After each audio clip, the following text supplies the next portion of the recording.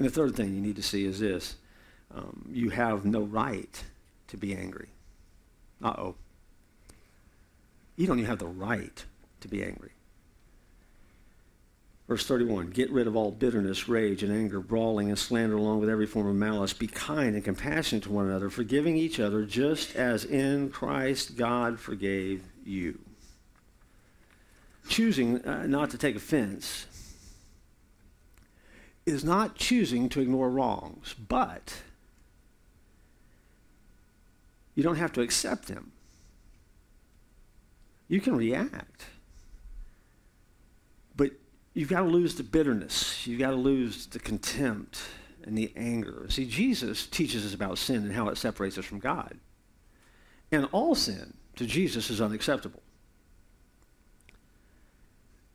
I don't know if you've ever had a moment where you've been caught in that unfortunate spot of realizing that what you're mad about in someone else's life is the same thing that you ought to be mad about in your life. That sometimes your anger at someone else's sin really needs to be directed at yourself because it's your own sin that's the problem. See, we always want to view other people as being worse than us. But you can do an experiment. Go to a mall food court somewhere, if you can still find one open. Grab a kebab and listen and eavesdrop on the conversations around you. Listen to people talk about how they've been hurt or wrong. Here's what I can promise you. You never hear conversations in a food court about people confessing the hurtful wrongs that they have done themselves. You never have people sitting around talking about what they've done that had hurt someone else, what they've done that was a mistake. See, we're quick to want to sit down and rail somebody else and vent all of the things that they've done wrong because we are told we need a place to vent that. We're told that'll make us healthier. But at the end of the day, you got to own your own stuff. And we don't like to do that. We never have. And we're geniuses at spinning things in our direction. In traffic, someone does something. The reaction you have in traffic, oh, that guy's a jerk. When's the last time that you did something in traffic and said, man, I drive like a jerk? Most of us don't do that. Most of us in the traffic equation is never the jerk. Because we don't. See, in other words, everyone is an idiot but me. Go me. You know why? Because we know our intentions. Our intentions are pure. Our intentions are holy. Our intentions are for the best of everyone. So that lets me always be a victim, never a perp. And if I can convince myself of that, then I can stay angry. The problem with it is, according to Scripture, you're not entitled to anger.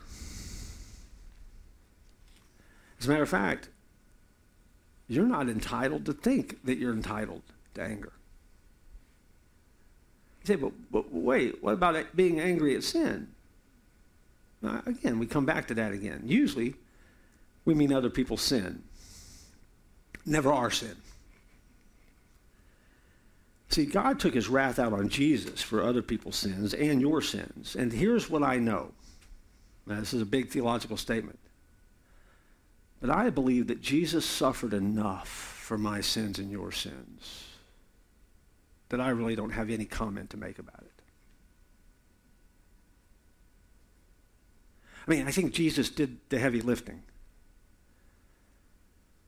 God doesn't need your editorial opinion page on someone else's sin, because Jesus suffered for those sins so that they could be forgiven. And Jesus deals with sin. And I'm thankful for that, because it's not my job. Ephesians 7:9 says this, do not be quickly provoked in your spirit, for anger resides in the lap of fools. Where anger lives, it lives in the laps of fools. See, if you spend all your life being angry and offended, it's tiring business.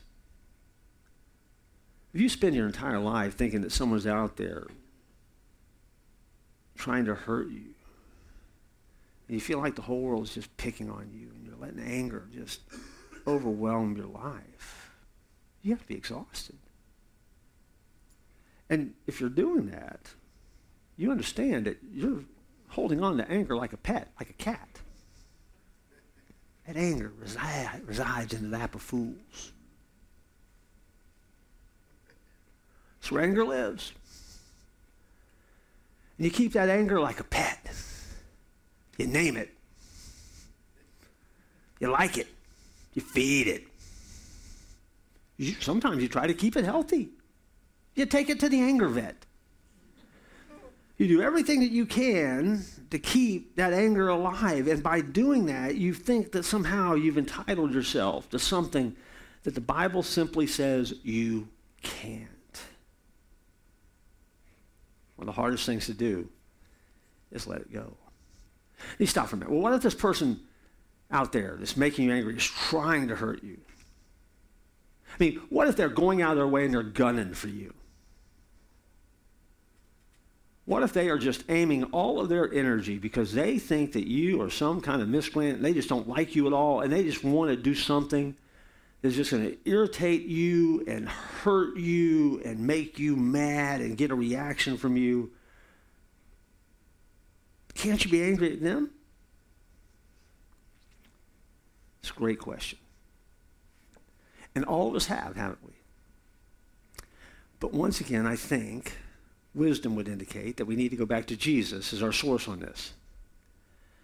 What did Jesus say about that kind of anger on the cross? Father, forgive them. They don't know what they're doing. See, it's time to realize that the struggles that you have in your life, that the solution that you have to anger, being upset and worked up all the time, is that the call of Christ is a call to live I said it earlier, unconquered, uncompromised, undivided, unbreakable, unoffendable, unashamed. And the result will be that with Jesus, you and I, we become unstoppable. And that's when the fun begins. And the fun begins when we're unstoppable. And now we add to our list of how we can live. We can live unflustered. Unflustered. And you don't have to be spun up all the time, worrying about all the things that are going on in the world around you. You simply need to be obedient and follow God and live the plan that he has for your life. And when you do, you become unstoppable. Steve Tran of Westminster, California, wanted to kill the cockroaches in his apartment once and for all. He'd sit there at night, trying to watch TV. Cockroach would run across the top of the TV. Ticked him off. He'd turn on the light in the room. Cockroaches would scamper. He hated it.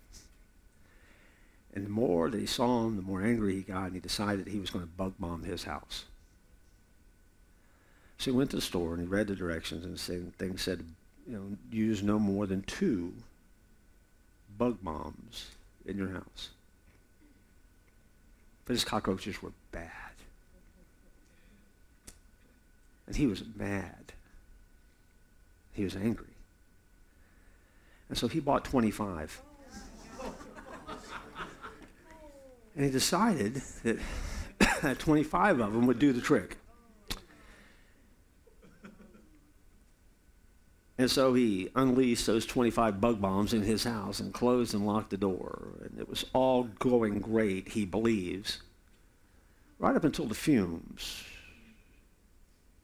reached the pilot light of his stove and created an explosion that sent his screen door across the street, blew out every one of the windows in his house, and caused $25,000 worth of damage to the interior of his house. He said, I was so angry. I wanted to kill all of them. And I thought if I used a lot more, it would last longer. He did the repairs,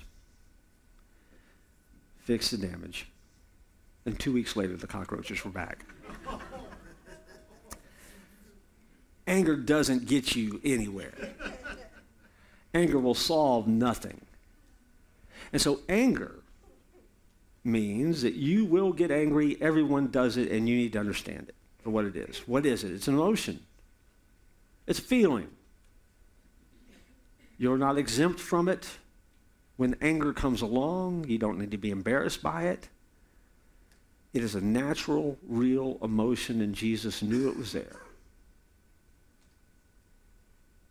And so you don't have to blush or blink at it.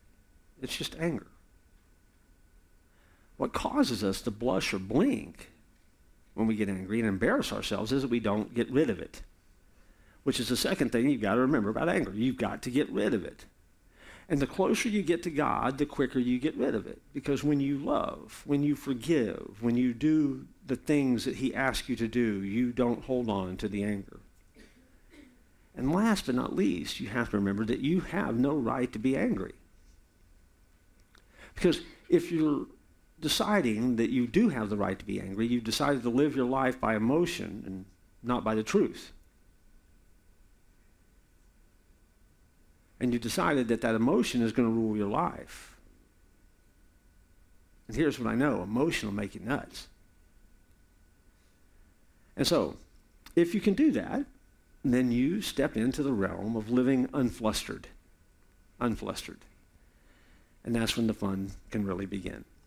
And so this series, we're going to look at some of the uns. Some of the things that we have to do in our world to make sure that we are the people that God has created us to be. Would you bow your heads and hearts and let's pray. Lord, we are certainly aware that there's enough going on in our world to make us angry. It always seems like there's someone out there trying to one-up us somehow. There's always something going on that will drive us just a little bit nuts. And yet, we come to this passage and we realize that the real victim of anger is ourselves. And when we choose anger, we refuse to choose you. And so, Lord, I hope this day is that we would take the first step toward living an unflustered life, would allow us to have fun, and allow us to follow the call of living in the world that we live in.